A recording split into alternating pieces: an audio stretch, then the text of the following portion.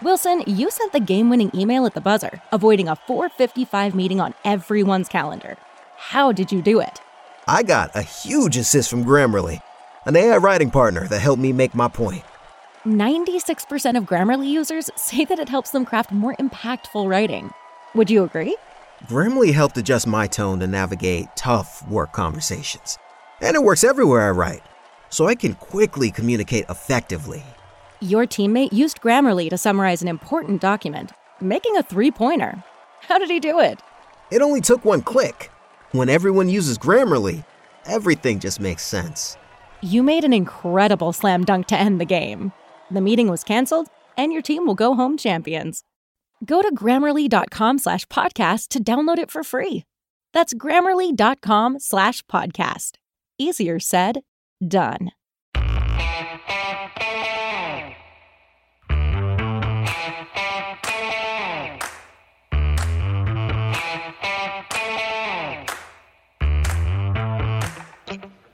Hi, folks. Welcome to another episode of Film Study. This is Ken McCusick. We are here for this week's Friday Morning GM, and we're going to talk about the Ravens offense in 2024.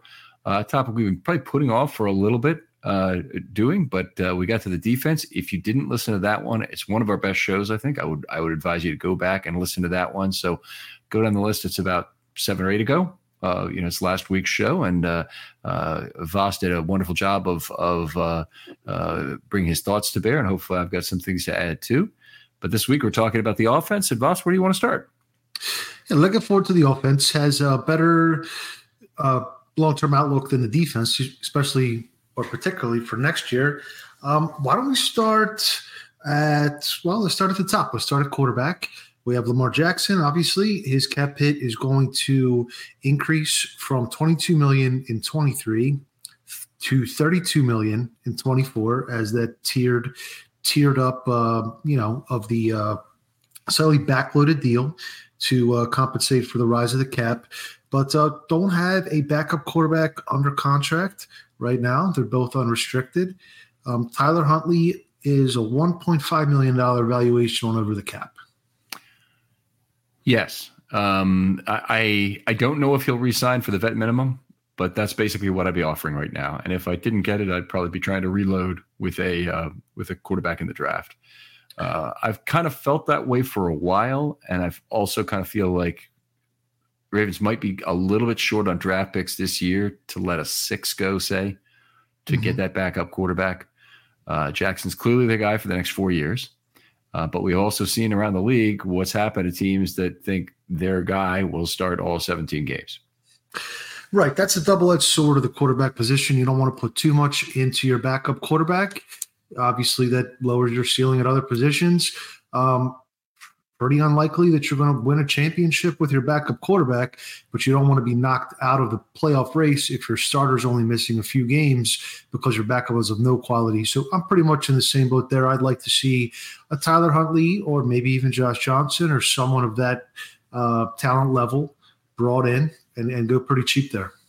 So you wouldn't try and go out and get like a career at this point backup.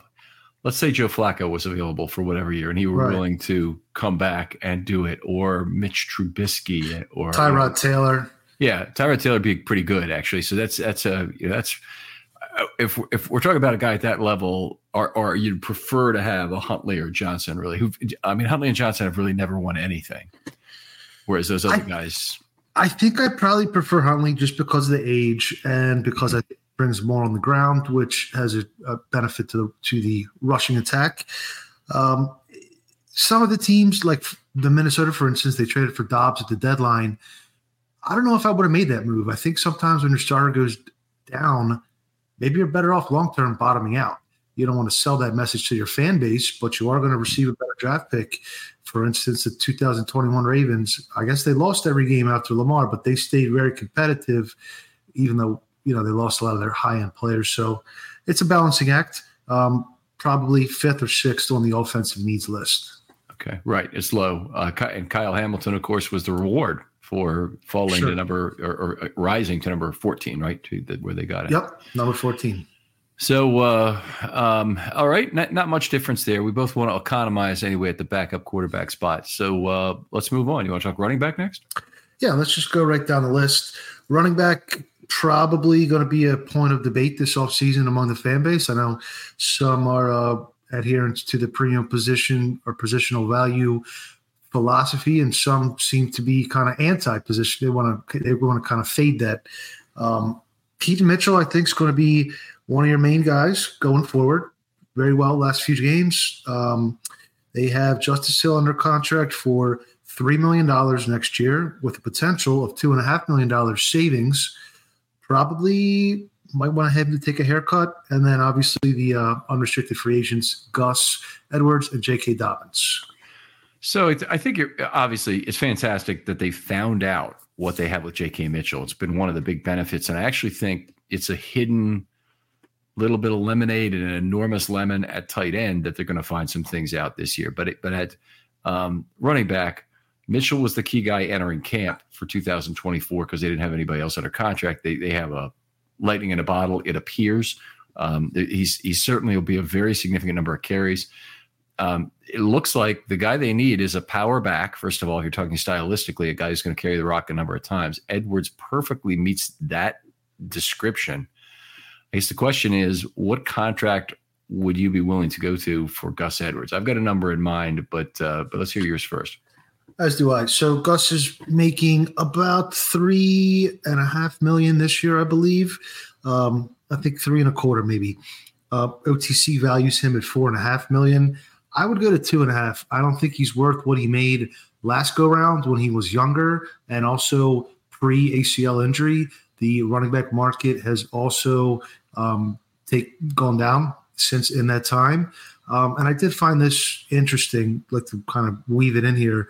The Ravens currently in the 2023 season have the third best rushing offense DVOA ever in history. Yep. And that's with not necessarily the most inspiring crew of running backs. And it's really Lamar Jackson. And when you pay him that contract, one of the ways to receive the benefit of it is to be able to go cheap where you can. And we've seen it, whether it was Marty Warning's offense, Greg Roman's offense, Todd Monken's offense, a whole different cast of running backs and offensive linemen. Lamar produces elite rushing offenses. So for me, I'd be about $2.5 million on Gus or Dobbins or another veteran. Really just that's kind of my number, 2.5 to 3.5. Get the best kind of guy you can, and then maybe add a power back on day 3 of the draft as a succession plan for the 25 season. Yeah, and I think the guy you get in the draft can be better because of Jackson, so I'd agree with that. And the undrafted guy you can get can be better. I wouldn't even mind like picking through the scrap heap on this. And honestly, while I don't want to do this organizationally, what do I want to do in terms of how it might impact the locker room? I think whether you sign either Dobbins or Edwards, you have a couple of guys in-house who might be fighting for the same dollars at this point. And I would not have a problem going as high as $4 million guaranteed over 2 years with $2 million more in the second year, maybe $2.5 million with $3.5 million guaranteed. So I think we're in kind of the same neighborhood, but I don't mind 1 year out for $4 million on a Gus. I would pay it. He's been great this year. He's really been a guy who's been able to run the ball even when the other team knows it's coming. I trust him a lot more to be on the field, next year. And it's not a matter of trust the player; it's trust the injury history of the player than I would with Dobbins. And yet, I still think there could be a vet min incentives deal that you work out with Dobbins that could also be good, but it would have to be 1.0 whatever with a chance to make 5 kind of thing. So I wouldn't do anything that was above the vet minimum for Dobbins beyond the incentives. I agree with that for sure. Dobbins, for what it's worth, Brad Spielberger from PFF put out his top 10 impending free agents per position today. We're recording this on the Tuesday of Thanksgiving week. Dobbins was number 7 of all running backs. So some of these, 5th best running back last year, I think was below $5 million what he received on the market. So it's a depressed market, and the Ravens should take advantage of that. And I think going running back by committee is a long-term strategy. It's beneficial in multiple different ways. Right. And you also, there is something else going on here is you really don't want to have two veteran running backs on the team, period. You always kind of want to be grooming your next cheap young running backs. So they need a guy. And even if they get him as UDFA after they signed both, say, Dobbins and Edwards, that they can have to be their 2024 Keaton Mitchell, I'm going to first play in 2025 kind of player. So they need to have that guy. Owen Wright, I don't believe is the guy. I think that is that ship has probably sailed. But we'll see. The guy may be sitting around on somebody else's practice squad right now. DaCosta may even know who he is and be preparing for some kind of futures deal when those start to happen a little bit later. Yes, I think it's running backs. Kind of you want to burn and turn, almost like you're dealing Texas Hold'em. Just continue that pipeline and once rookie contract expires, you really don't want to be locked into too much more. Beyond that, it's very few and far between those long-term contracts work out. All right. So now that we've alienated every running back out there, where would you like to go now? How about fullback and Patrick Ricard? Sure. So fullback, Ricard is in line to receive a pay bump from $4 million to $5 million. With a potential of $4 million savings. OTC's valuation is $1.1 million. Obviously, that's probably based on some sort of counting stat that may be skewed against his position since he doesn't accumulate many stats. I was on the fence about Pat. I think he has been able to play in line this season in a way that makes him more valuable. If the choice is between paying Gus or keeping Ricard, where would you be on that decision? Wow, that is a very, very big deal. I think I would be in favor of keeping Ricard at the exact same dollar amount. Definitely, if you're talking about Dobbins, by the way, it wouldn't even be a question at all. Right. Ricard has had his own injury history, and he has not had his best season as a blocker this year. So he used to be, so far ahead of every other blocker as a fullback. A couple things have happened. One is he's played less snaps. So when you play less snaps, and if you particularly looking at something like a PFF rating, you don't gain the benefit of it. Second of all, he's a worse pass blocker than a run blocker, and that hasn't worked to his favor this year. So I think he's very important to the offense. I don't think it's necessarily a really easy position to find the replacement for him, although they could probably go that way too. Find a defensive lineman they like who moves really well and move on to that, or even maybe an offensive lineman even. If they had Tyler Linderbaum and he hadn't been highly rated as a center, but that guy's available as a UDFA or whatever, Nick Easton or somebody like that, a guy like that could end up being your fullback. It's a really difficult question, but I'm not even sure I would pay the whole $4 million on Ricard. I might try and get him for $3 million next year, or re-sign him for 2 years, $6 million kind of thing, and see if that would work out. Yeah, that makes sense to me. I think he's a player that you can expect to maintain his level of play for a few more years beyond, although he has had two hip surgeries? 2 hip injuries, I think it's 2, but they're not a broken hip Dennis Pitta variety where it's a chronic injury. And I think I would agree that he probably impacts the rushing offense more than pretty much interchangeable running backs. So I think I probably would side on the Pat. But if you can potentially have him agree to a reduction in pay, because $5 million is a pretty good size cap number. Yeah, but the $1 million is already spent, so it's the $4 million that they can get reduced. And can they get $4 million reduced to 3? That might be reasonable. It won't be $4 million reduced to 2. So yeah. Okay. So move on. Wide receiver, tight end. What's next? Sure. Let's go tight end. So Mark Andrews, his cap hit is rising from 13.5 to 17 million.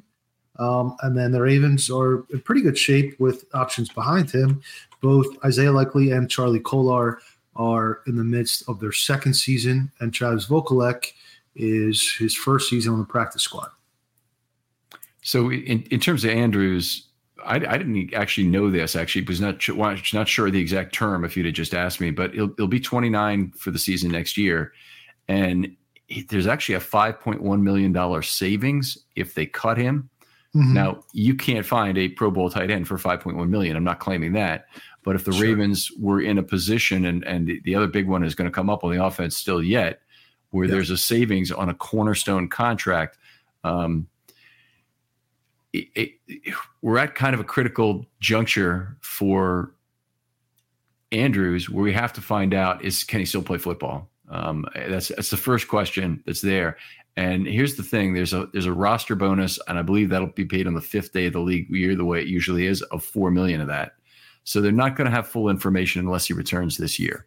So if he returns this year and plays in the Super Bowl, they'll know something. Otherwise, they probably won't, and he'll have to he'll sit out. So I expect that to be the case. By the way, I don't expect Andrews to be back, even though there's been some nice little positive things said, which means a decision will have to be made. And this is a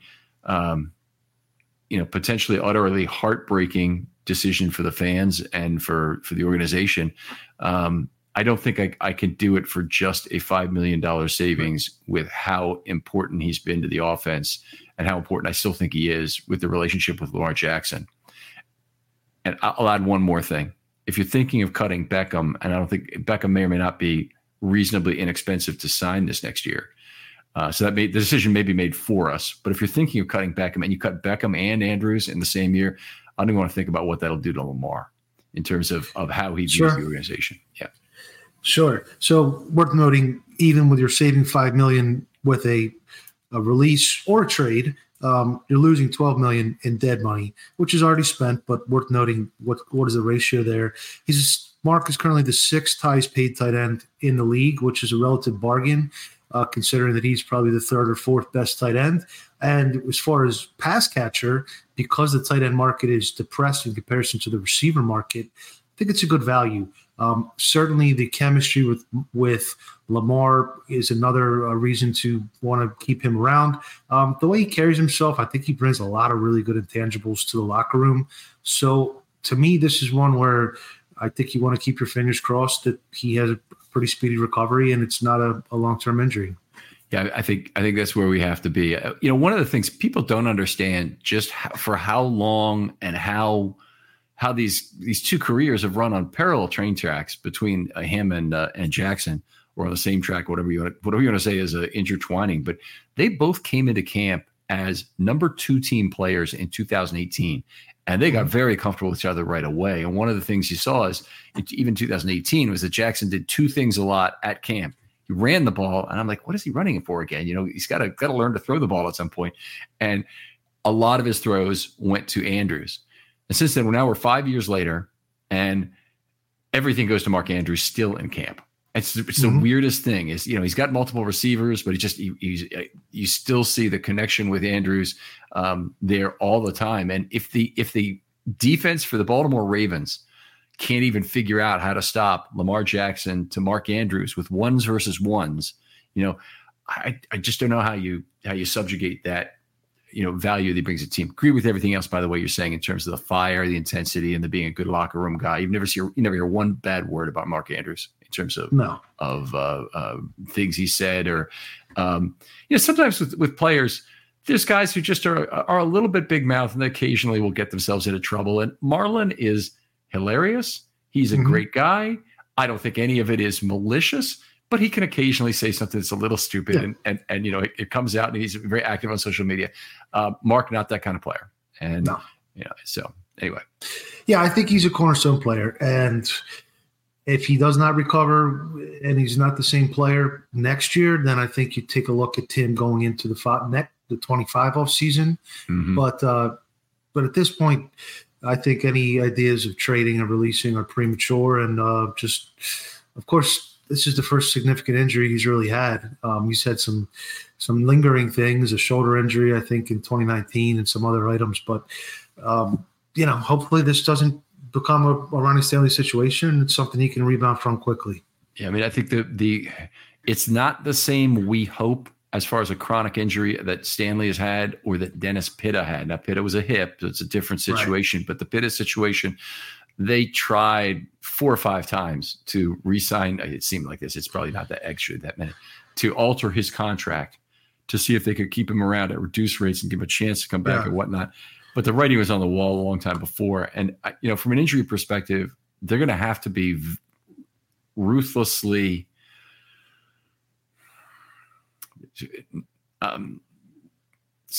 centered between optimism and pessimism on looking at this. It's a huge component of the cap, and they've got to figure out whether it makes sense or not. And I think it's less of a case for 2024 and more of a case for 2025 when there's $11 million savings for cutting him, and they'll need that for the increase in Lamar Jackson's pay. Right, agreed. Just on the topic of Dennis Pitta, they actually gave him the first extension after he broke his hip the first time, which was probably a mistake on Ozzy's part because he made him, I think he was top 5 or at least top 10 highest paid tight end. And then they did some restructures and some pay cuts after the second one. And then they ended up doing the same thing with Nick Boyle, where he was just off the surgery and they extended him a year. So we need to be careful with injured tight ends. But so do you think that they need to address tight end in the draft, or you think that the 3 young guys plus hopefully healthy Andrews is good enough? Well, this is why there's a little bit of lemonade in this gigantic lemon, is that, they are going to be forced to find some of these things out. And I would be in favor of first elevations, then a roster spot for Vokolek, because I don't think he's going anywhere. I don't think he'll be signed away from the Ravens. And by the way, for those of you who don't know about practice squad signings, the first thing you have to do is you have to sign the player, and you have to agree to have him on your own active roster for 3 weeks. So there's a lot of teams just aren't looking to do that. But if somebody had a tight end need and they come to Vokolek and they say, hey, look, we've got an opportunity here, you don't want to pass this up, the Ravens will still have an opportunity to also elevate Travis. And I think the situation here in Baltimore with a tight end centric offense in a lot of ways, it's not as tight end centric as it was with Roman, but it's still more than a typical team in terms of being tight end centric and how much they value run blocking and whatnot. I think Vokolek might say, I'm going to be more valued here. Let me stay there. That's only a 3-week guarantee I'm getting from this other team. And I think he stays. So anyway, that's the good news. So I think they'll have 3 practice squad elevations unless they decide they need those at some other position, in which case they might go early to extend it. But you look the last couple of weeks, the Ravens I don't think they've had 2 practice squad elevations now in it might have been 3 of the last 4 weeks. So they've been having 1 or 0. Yep. I don't think they had any 2 weeks ago. It was Josh Ross was the only one last week. And then I think before that, it was Kevon Seymour before he got nicked up. Right. They're well, it's interesting, the inactives and how that counts and who's healthy enough to play and who's healthy enough to dress. I wouldn't necessarily think that Vokolek will be elevated necessarily the next 3 games in a row. I think it's going to be more game plan specific, and maybe they save some for it. It depends on the game plan. Yeah. Mm-hmm. Well, they essentially have 3 tight ends with Ricard still, and that's still enough to run 12 personnel when you need to. Yeah, that's true. So they can do that. And just this last week they did something that I do not get at all, and that was to deactivate Broderick Washington for a game. I still haven't heard an explanation of that. Was he sick? Was he, just unavailable for some other reason, or was this a healthy scratch? Harbaugh intimated that it was based on their expected game plan from Cincinnati, that they were going to be pass heavy, and they thought that, I guess, Jalen Armour-Davis or whoever else got the final activation would be more beneficial. And that was, on the couple hours after we recorded the defensive show, which was definitely interesting. So not, you give a player an extension, you're not expecting to deactivate him. You're figuring that Brent Urban, a veteran, player who's only can give you about 15 snaps a game, is going to give you more impact than Washington. That's not really a good sign. No, it's not a good sign at all. And they both, as you're kind of intimating there, they're both kind of 5-techs in a way that Williams, a guy who'd knocked down a lot of passes last year, and that was one of the reasons he ended up getting the extension. Right player, right price between him and Matabike. They might have gotten the wrong player, even if it was the right price. So So we'll see. Oh, and then again, I mean, Travis Jones got an extra about 10 or 15 snaps that game, percentage-wise, compared to what he had been. So we'll see how it shakes out. I'm going to make a distinction here. I think this is actually important. I never, ever want to go with 4 defensive linemen active for a game unless there's a damn good reason. And in particular on this team, it's more egregious than in past teams. They did it in the opening game of the 2019 season. They went with 4 defensive linemen. And I said, Miami may not be set up to run power football, but I don't know why we want to test that, because, you got a few ways you can lose the game. But if an injury at defensive line on opening day in Miami, you know how freaking hot that's going to be, is going to basically sap your defensive line. That's one of the ways you can lose that game. Of course, the Ravens went on, they won 59-10, no problem.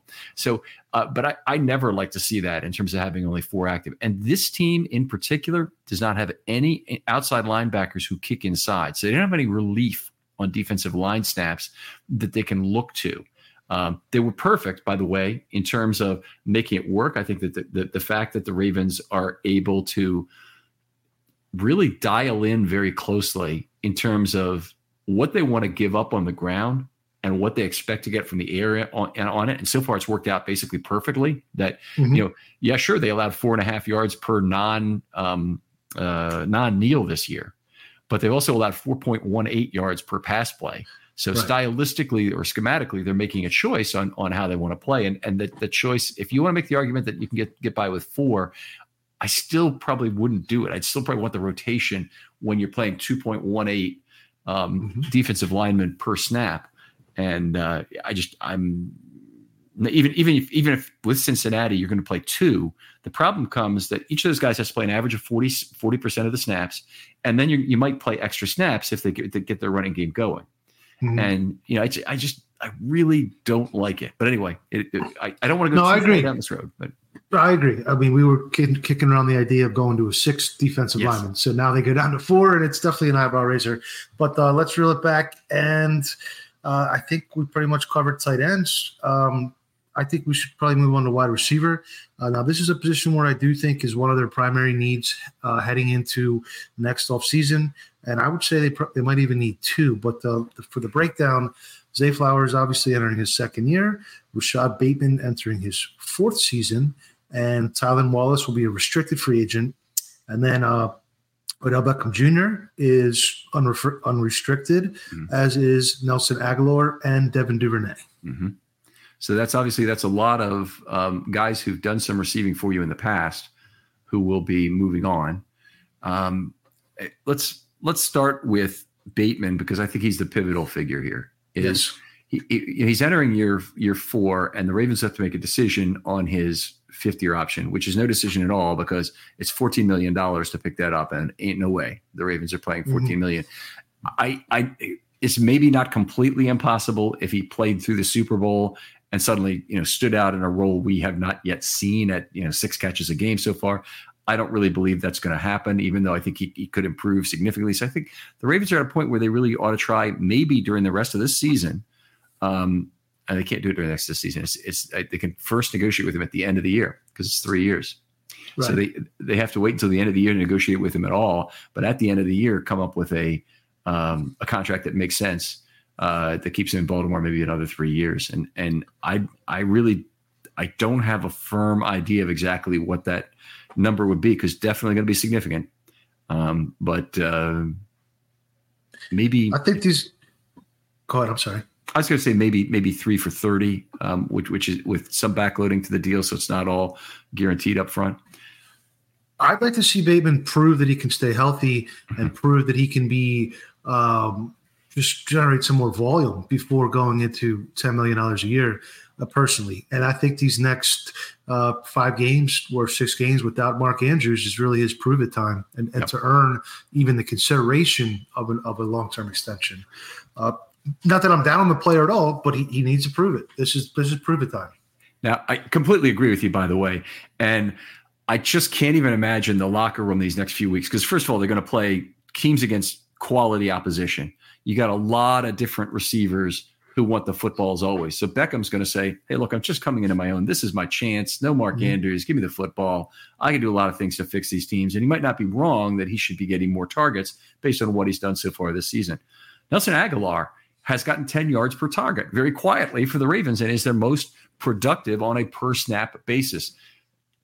Beckham is by the way, also back. I think it's 7.9 yards per target right now, which is shockingly high for him at this age. Frankly, I mean, he's had some big plays last few days and last few weeks.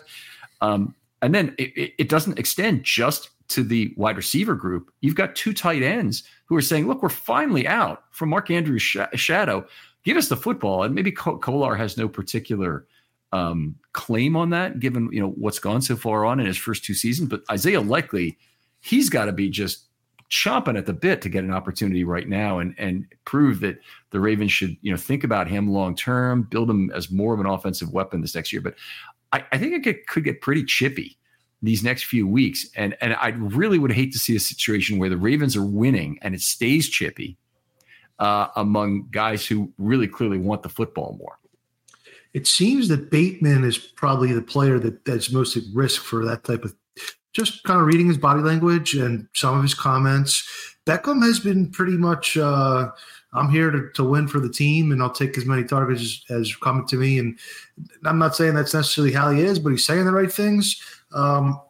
And Tylan Wallace is another guy too. I mean, he really hasn't got an opportunity very much at all. He, I believe, played 2 offensive snaps last week compared to Duvernay's 0. So that was maybe a little bit of a sign. Or do we want to see what we have with him, or did he surpass Duvernay on the depth chart? A lot of moving parts. Hopefully, they continue winning, and the players all continue putting the team first.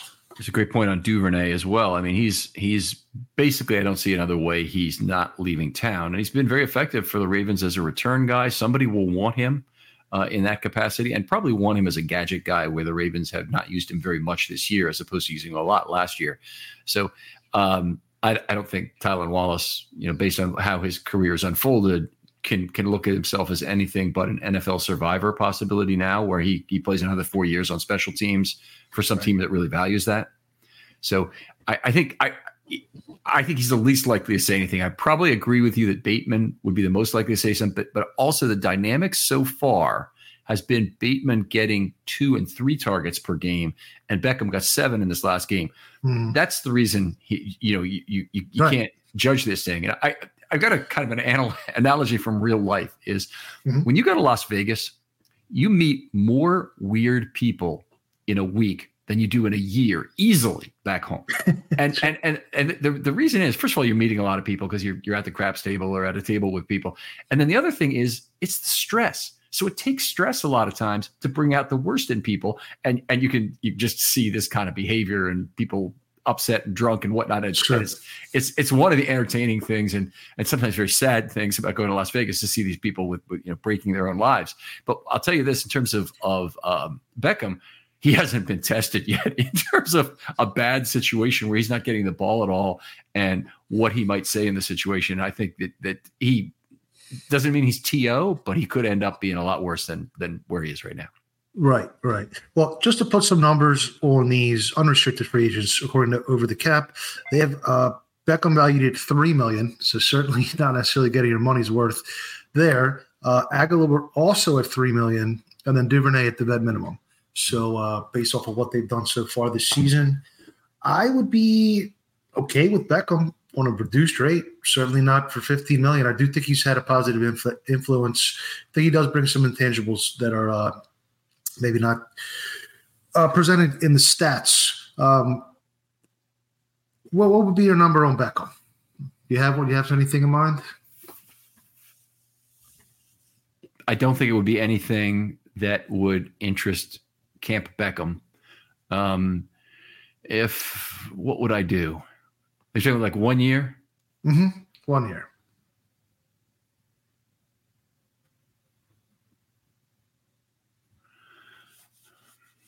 Maybe $7 million plus incentives. Yeah, okay. It's about fair. I'd be about there too. At some point, he's got, might not interest Camp Beckham, but if no NFL teams want to pay you $15 million when they're only recording 600 yards or 800 yards in a season or whatever it's going to be. Yeah, so, and if you think Beckham's going to get to 800 yards, well, he had a good one last game. What do you have? 116, and now no Andrews. So maybe you figure he's going to be more in the 60 range going forward, but who knows? Yeah, 374 right now with 6 games to play. So it's not impossible. I mean, he could pick up another 400 yards, I guess, and get to 800. But there's a lot going on in that. He's probably now a reasonable bet for the over. He has to average about 35 yards a game to beat the Las Vegas over, which was 580 at the beginning of the year. Yeah. Depending on his health, and his snaps have been reduced greatly the last 2-3 weeks, but he led the team in targets last week too. So it's more of saving him for certain moments. Aguilar, I think, has been a pleasant addition, a good addition. I don't think any of these players were looking at longer than a 1-year deal, but I wouldn't be opposed to Aguilar on a smaller deal. Or even Duvernay, if he's willing to take the vet minimum, I do think he brings something to the return game. So essentially, I think you definitely want to be at least six deep at receiver, and I think you want to have 4 starting caliber players. I taken some heat from that in previous years, pounding the table for that, and people were saying, well, this is Greg Roman's offense, you don't need that. And then when Bateman went down last year, they certainly needed it. It's kind of the analog to the cornerback position where you need 4 guys. You have 3 on the field a lot of times, and you need a good backup. Mm-hmm. Yeah, and I'm even nervous when your 5th guy can't play corner, and I would agree. What they've done with Monken is good in terms of, first of all, rotating the receiver snaps. And I think reducing Beckham's snaps was a very good thing in terms of keeping him fresh. We've seen that at the end of some games here. Looks to generally be healthy, but I don't think that means you assume that at his age he's going to be playing anywhere close to 100% of the snaps. So it could be a reasonable choice to keep Aguilar as well. He's 31 next year. Whatever he's going to get is going to have to be pretty close to the minimum. And there may be somebody else who really looks at the last 4 years for Nelson Aguilar, and it really tells a story. Like, went to Baltimore, played with Lamar Jackson, 10 yards per target, was in hell in New England the previous 2 years, where he averaged about 7 yards per target, actually 7.1 over 2 seasons with Mac Jones. And then if you look back at his time with the Raiders before then, he had 10.9 yards per target. So while he's been near the bottom of some metrics the last couple of years prior to coming to the Ravens, he's looked like a different guy here. And, the one thing, the reason I like him for the Ravens probably a little bit more than other people do is, and I really, really didn't like the trade. So I'm upfront about that. I hated the trade. I hated giving up a 6th-round pick for a veteran like this. But I did. The signing. Compensatory pick, just so we're clear. Yeah, compensatory pick, exactly. So, they offset the Josh Oliver pick they were going to get, which would have been a 6th-round pick in 24. But anyway, I really didn't like the pick exchange there. But he's been much better than the Ravens could have expected, and the way in which he's being better, that he extends plays well, is really good for this team. So we've seen it for Bateman, we've seen it from Aguilar. Don't know that we've seen too much of it from Beckham, but we've probably seen a little bit, and we should really figure out these next few weeks, because over, say, next 6 weeks, there should be close to 20 extended plays during that period where we'll get an opportunity to see who's Lamar's new guy. Right. And maybe it's Flowers, maybe it's somebody else. Sure. And for what it's worth, again, Spielberger ranked Beckham 11th out of all receivers coming up on free agency. So just, looking forward, Flowers is essentially your wide receiver 1. Bateman is essentially your wide receiver 2, but maybe for the short term, not the long term.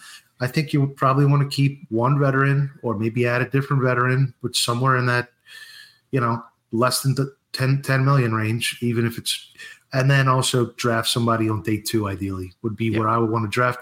Did a little bit of research into this a couple years ago. It's a little bit outdated, but the hit rate in the top 100 on receivers was significantly better than after the top 100. It is a coveted position, and not a whole lot of game breakers fall through the cracks at that position.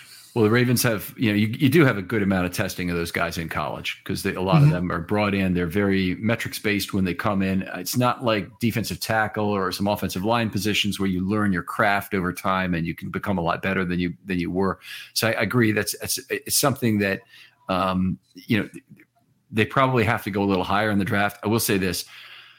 Offensive tackle is by such a wide margin the number one need of the Baltimore Ravens. There's no way they could ignore that with pick number 1, and that leaves them with 2 selections that they can try and pick up a wide receiver. And there are a lot of pigs trying to get attached to that nipple in terms of where that needs to go. Yeah, well, that's positional value theory exemplified right there. You're going into a draft, you need a corner, a tackle, and a receiver, and those are coveted positions. Not a good right. Well, and it seems like every year they're like, we need a pass rusher, an outside linebacker, an offensive tackle, a wide receiver, and then you take a linebacker and a running back or something, and then the next year you just repeat the cycle. And I agree with you. Well, let's break down the offensive tackle because I had a question as far as, or maybe I'll just ask it now. I'm in complete agreement with you that offensive tackle, left tackle in particular, is the largest need. How much are you willing to stray from BPA or potentially trade up a little bit to ensure that need is filled? Because I'm a proponent of BPA, but I think it's should be followed more strictly when you're a little bit further away from contending, and I think need becomes an extra 10%. When you have one specific hole. Yeah, that makes sense. It's a good year for tackles. So there'll be a fair amount of depth in that first round. One of the problems for the Ravens is going to be if they're drafting in the 20s, and that should be where they are unless they miss the playoffs somehow, or unless they win it all and they're drafting at 32, say. The Ravens will be a skeet shot target for losing that draft pick by trade up to another team. So they need to be very careful about that. So, the one they lost, that's the biggest one ever, was they drafted 29th in 2007. And the 2 guys who were on the board the guy who was on the board at 28 was Staley. The guy was a long-term San Francisco left tackle. He would have been the answer for a decade after Ronnie Stanley. It would have been perfect. He would have been the perfect player. But it turned out San Francisco traded ahead of the Ravens. I went berserk, and then the Ravens drafted Ben Grubbs in the next with the next selection. Grubbs is a good player, good value at 29, as it turned out, but he's not the kind of player you want. Ideally, you get a guard you think highly of in a lower round. Sure. And then they also had Marshall Yanda competing for basically the Grubbs / Yanda money. When that became due. So it was a tough call all the way around. I know Mike Preston for a long time was still claiming, and this is after he's at New Orleans, was still claiming Grubbs was a better offensive lineman than Yanda, which I've always found funny. But Grubbs only lasted 3 more years, right? He went to Kansas City, I think, and then his career was definitely not nearly as long as Marshall Yanda's. I know that for a fact. Oh yeah, or as good, honestly. The only thing not even. So 3 years in New Orleans and 1 at Kansas City, finished in 2015, and Yanda finished in 19, was it? He was done after 20. He played 20. He played the 20. Yeah. Okay. He played 20. All right. That was one nope, 19. He finished after that horrible Tennessee game. Okay. That's right. After Justin Simmons spit on him, Jeffrey Simmons. He caught a touchdown this week, by the way.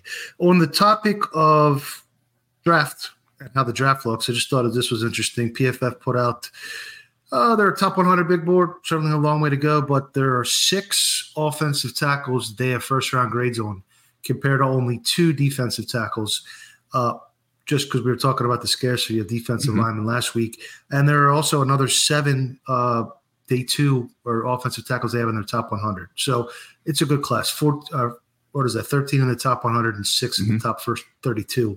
It's a pretty good class. And let's move on to that, because that's really what I think a lot of the ink is going to be spilled this offseason is going to be on offensive tackle.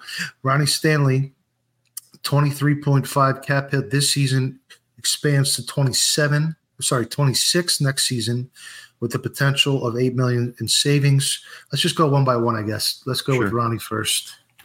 I mean, the reason why they would not cut Stanley next year is not really about Ronnie Stanley. It's about the barriers to getting a new left tackle. Ronnie Stanley has played poorly enough to be cut this year. That's the sad truth. Is he's, I love the guy. I've loved the draft pick since they first made it. I thought they got the right guy relative to Tunsil.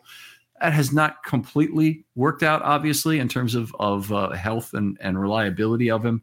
But it is a case where Ronnie has been a terrific player. And I thought, basically when he came back from his injury in his very first year and he played well for about 8 games, I thought, well, needs 7 more years of that and he's in the Ring of Honor, basically, is what I'm thinking. And he played very well through 2019, but the injury has just messed him up like nobody's business. And it's not a knock on Ronnie specifically, but I think he's probably playing through still a lot of pain right now. And I have to imagine it's not just a one-sided fear here. They didn't extend him because there's a possibility he might retire. Yes. Well, I think it's certainly possible. It's not just the ankle now. He's had a shoulder injury this year. He's had, I believe, 2 separate knee injuries. I don't know if it's the same knee. It just seems like a matter of time every time he's on the field where he's going to get hurt. He can't seem to anchor, which is causing him to get rolled up on at a high rate. As the old adage, availability is the best availability. At this point, we haven't seen the last stretch of the season yet, but at this point, I think I would bite the bullet and release him and take that $8 million and put it towards a more longer term solution there. All right, so The interesting thing about this is you don't really put that $8 million towards a long-term solution. That you put that $8 million towards some other position, and you use draft capital and most of what you have this next year to replace your left tackle. Because could they do it in the second round? Here's the problem: with a second round or a third round left tackle, which they could do, probably the best solution is to have Ronnie play one more year for that $8 million, and then you have the guy who has a chance to get strong in the building and learn the system, and he'll be a better opportunity, better fit to jump in his second year, or maybe he comes in at right tackle or somewhere else where there's an injury half a season in. It could be left tackle, unfortunately. So you always got to live with that possibility. But I that's one of the reasons I kind of still think the Ravens are not going to do it, and that's handicapping it from the outside in terms of what the Ravens know. The Ravens may know Ronnie Stanley really doesn't want to play next year. If they know that. And that's really what it's going to be, a fight to get him on the field, a fight to get him to practice, a fight, all of that. Then I would understand, I guess, why they would do it. But either way, very tough, heartbreaking day for Baltimore Ravens fans will be the day Ronnie leaves. Agreed. So that's going to be the main topic, and remains to be seen. Maybe he comes back, refines his form from last season down the stretch, and plays well in the postseason, and it's a no-brainer to keep him around. So we'll see how it goes. Morgan Moses is also going to be under contract next season. Last year, $7 million cap hit. 32 years old, so he's old, but he's not ancient. Potential. That's cheap as hell for his value right now. I mean, it's. I guess look, if you look at OTC, they've got him at $9.6 million, but it's not the $7 million of cap number. It's the $5.5 million of savings. That's the meaningful money, because that's what you would have if you cut him to go out and find somebody else to play that position. Dirt cheap. I mean, and he's still. The problems with injuries have been a problem. If the shoulder injury were chronic, I would have some issues with keeping him, but he's one of the easiest choices of all of the mid to large money players to keep. I'd probably be more interested in extending him for another year than releasing him, because I think offensive tackles usually, hopefully, age pretty well. Mm-hmm. His game ages well. I mean, he's been very mobile, which has been such a shock in terms of how we've looked at the offensive line this year. He's ridiculously still very mobile. He's able to do these tackle pulls to the far side, and the scoring system basically gives a freebie block, a courtesy block when a player runs his track and can't find anyone. He almost always finds someone. It's remarkable, his ability to get into level 2, find a cornerback, find a safety, find whoever you got. He's got good field vision. He's been a good pass blocker. which has been something they've been able to depend on him for this time here. They have a lot of obviously big pass rushers in the north, but if you extend him, you do run a risk of getting into the old maid contract situation. And both he and Zeitler are in a similar position. If either of them were extended for 2 years, say, the Ravens probably don't get 2 more years of play out of them. They might get 1. Or if they do it several times in a row, they end up getting shorted a year at the end of the player's career. Now, they know how to price for that, I know, but it's just I don't like going into a late contract, 32, 33 plus player, and then knowing you're probably not going to get the last year out of that contract. Yeah, it's essentially a void year. I mean, that's really what it boils down to. I agree with you there, but I would just put him, top 5, probably easily top 5 in Eric DeCosta's best free agent acquisitions of his tenure so far. Next player is Patrick McCary, who is also still under contract, $6.4 million, potential in $4.4 million in savings. As a general theory, I do not like spending a large amount of cap space on backup players or players that are not in the starting 22. Offensive tackle is a definite exception to that. I think we've seen Lamar, and at one point I thought Lamar elevated tackles that he didn't need, but now I don't believe that anymore. I think Lamar needs a competent level of tackle play, and McCary has brought that. Yeah, I mean, he's been all over the place this year. Obviously, both games against the Browns were very poor, but then he had a good game against Hendrickson and a okay game against Hendrickson where he fought well. But he's a guy, I don't know. I would not cut him to try and save the money. So let's start there. So he's going to finish this contract. So the question really comes down to, do you want to extend a player like that who is a super sub? And one thing I need to know is how old is Patrick McCary now? Is he 29 or something, or how old is he? That sounds about right to me. Maybe 28. He's 26 and 100 days. Wow. Yeah, I gotta think I would go ahead. I think I would go ahead and extend him if it can be done for 2 more years on a similar deal, if that could be had. So they'll be looking at next year's deal, and they'll be saying that might be a little bit too high, but we're not going to cut you for this, but we do want to give you the option of you take 2 more years here. And then he's a sub. One of the issues with McCary is right now he's exclusively a backup tackle for the Baltimore Ravens, and he could maybe play better on the inside somewhere. Could play better at center, I think, for certain. And the Ravens have cheaper alternatives there, and they have no alternatives at tackle, so he's exclusively there. So he's not a 6-man, I can play every position, versatility. The Ravens aren't trying to harvest that. The Ravens need him as a backup tackle, and I think that's, if they keep him, that would be the reason. And I think if the number were right around $3 to $4 million per year, I would be great with that for another couple of years. Agreed. I concur with McCary, and I would be okay if push came to shove and Ronnie does not have a strong final third of the season to have a 2-deep of McCary and a rookie, an early rookie draft pick, 1st or 2nd round pick on the left side, and then Moses and Faalele on the right side. It's not perfect, but I think it makes that $8 million of savings for Ronnie worth the squeeze.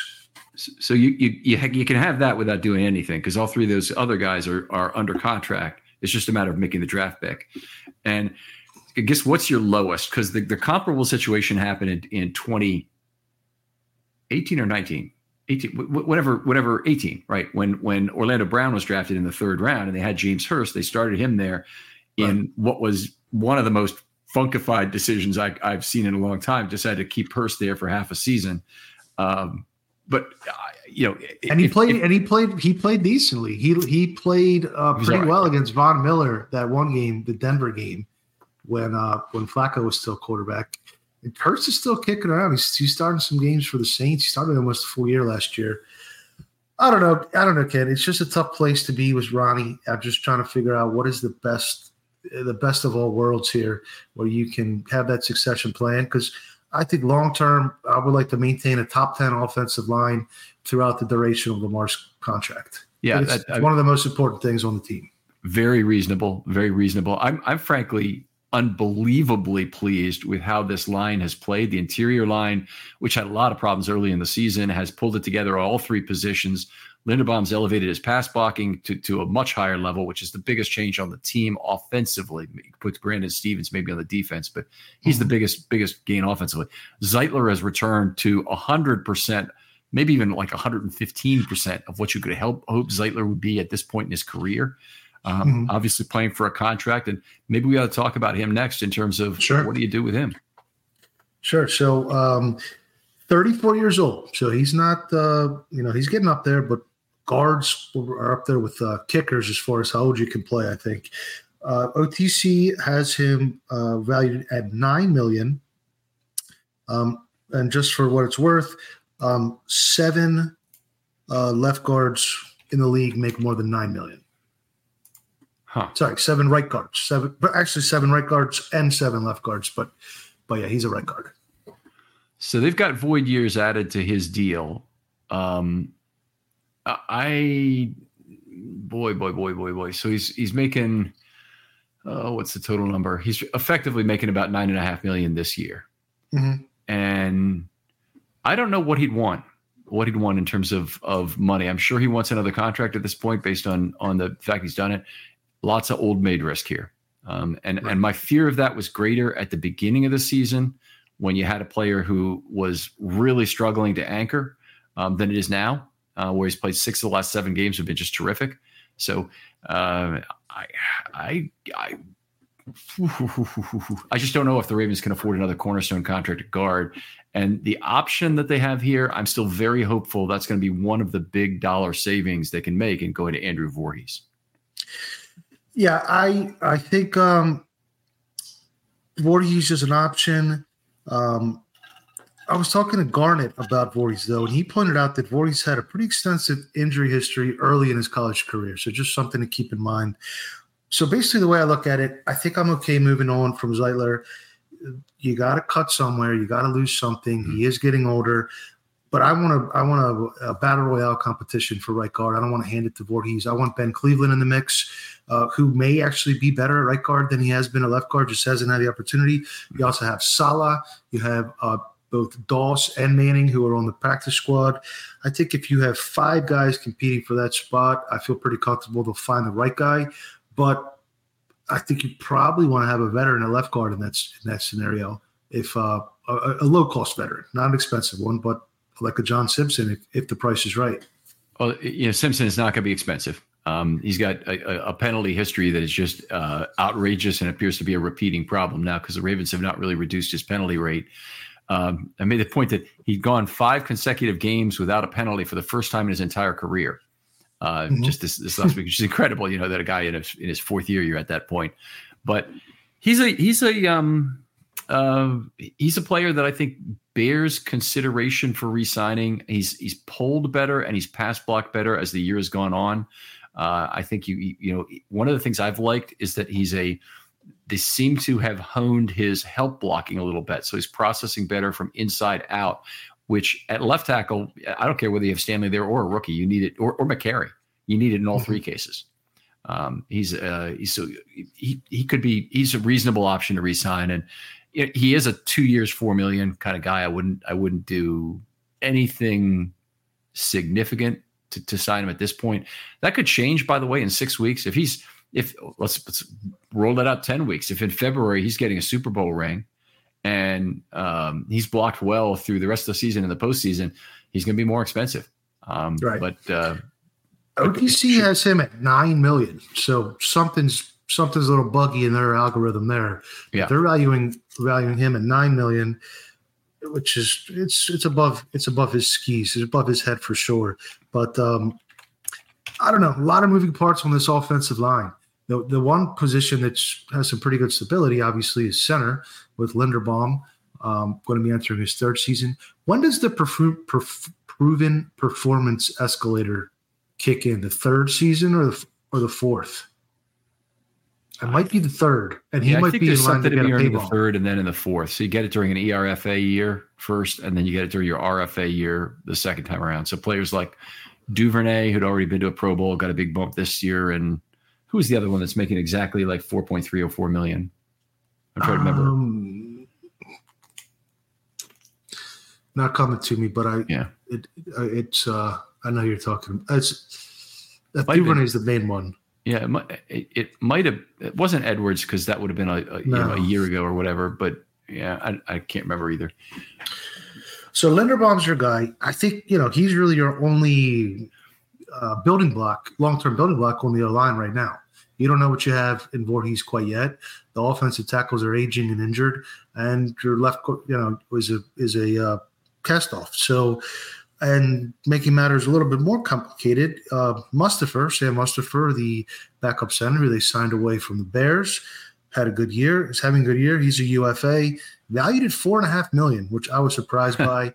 I would like to see maybe in garbage time, but how does he look at guard? Can he play into the guard competition? Because then maybe it's a little bit more incentive to bring him back. Both of those guys, both Simpson and Mustipher, will not earn close to that next year. So we can start with that. Is Mustipher a chance to get signed away? Yes, he's a big chance because he probably is not real keen on playing behind Tyler Linderbaum. Even though opportunity could come up at guard or center, I think the Ravens will try and make an offer to him. One of the nice reasons to make an offer to a player like Mustipher is you might actually get a little bit of bump in pay somewhere else. You might also get that for Simpson. I mean, if Simpson were to really ball out for the next 10 weeks, you might end up with a $7 million guard all of a sudden for multiple years that ends up contributing to the comp formula. The Ben Powers pipeline. There you go. Yeah, Powers very consistent for a whole year as a pass blocker. So anyway, he was a guy. He's a guy I really liked. But anyway, the Simpson is a lesser version of Ben Powers. I'll say that. Mm-hmm. Mm-hmm. Yeah. All right. Well, yeah. Go ahead. I don't see Mustipher returning. Sadly, I just don't think it really makes sense for him. He's been on and off the practice squad. They haven't even been able to activate him for a fair number of games. So while he's been a guy I think who could help the Ravens, I think this line is just a little too deep for him to contribute to. Yeah, it's a shame. You wish he was a Linderbaum was a center or a guard. You wish they wouldn't play the same position because you like to keep them both. But they do both seem pretty typecast into almost center only type of prospects, type of players. So yeah, a lot. The offensive line, as we break this down, it needs a good bit of attention this offseason. So are you thinking 2 draft picks at offensive line, or a likelihood then including an early tackle and a late something? I'd say yes, an early tackle and probably if you retain one of the 2 veteran guards, I would say you could probably okay with just getting a high-end tackle. But if not, you need to add more talent and competition into the mix. Mm-hmm. Okay. All right. That take us to the end? We've talked about every position, right? I think so. Yeah. Special teams at all? Do you want to talk about that briefly? Sure. Jordan Stout's on his rookie deal. The long snapper Eason should be back, right? Nick Moore, right? Nick Moore. Yeah. Nick Moore. And Ott is currently here. Have you noticed a difference between the two? No, not really. We see Stouts having a good year. It's long snapper is a position where you want to be the person nobody sees at the party. Right. Invisible, the invisible man. Yeah.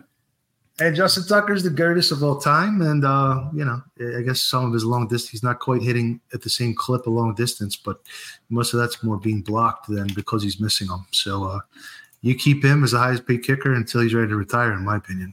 Oh, he's signed for 4 more years right now, and his cap number is a very flat $6.5 million. Well, it's 5.8 next year, and then 6.5, 6.5, 6.35. I think that ends up being a value deal, and I would agree. I think he makes it to the end of that contract, more likely than not. But we might be talking about the first time where can't afford to sign Justin Tucker, or might not want to sign Justin Tucker after this deal, and it'll be a sad day. That sure will be a sad day. That's my daughter's favorite player. She wears his jersey, but he's been a legend. I think a Ring of Honor member, and $6 million is a very fair price to pay for the most accurate kicker of all time and the most clutch kicker of all time.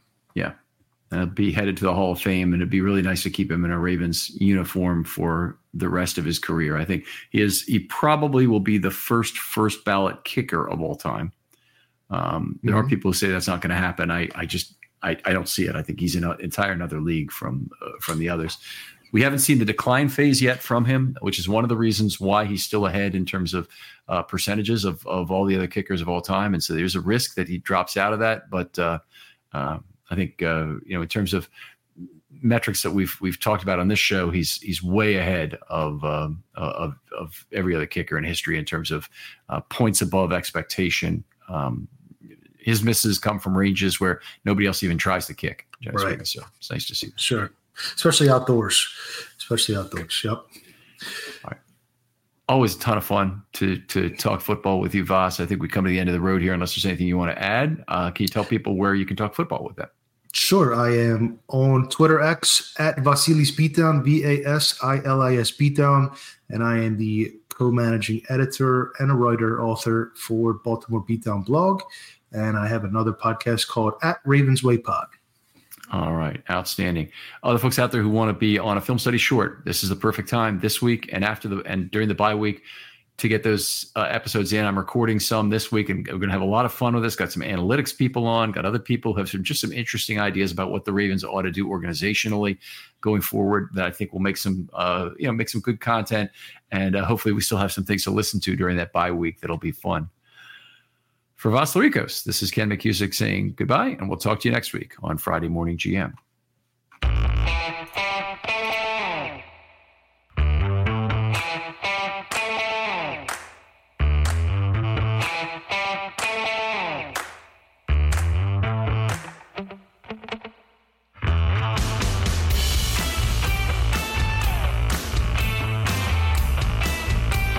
At Highland, we're all about celebrating little wins and little ways to innovate digital processes.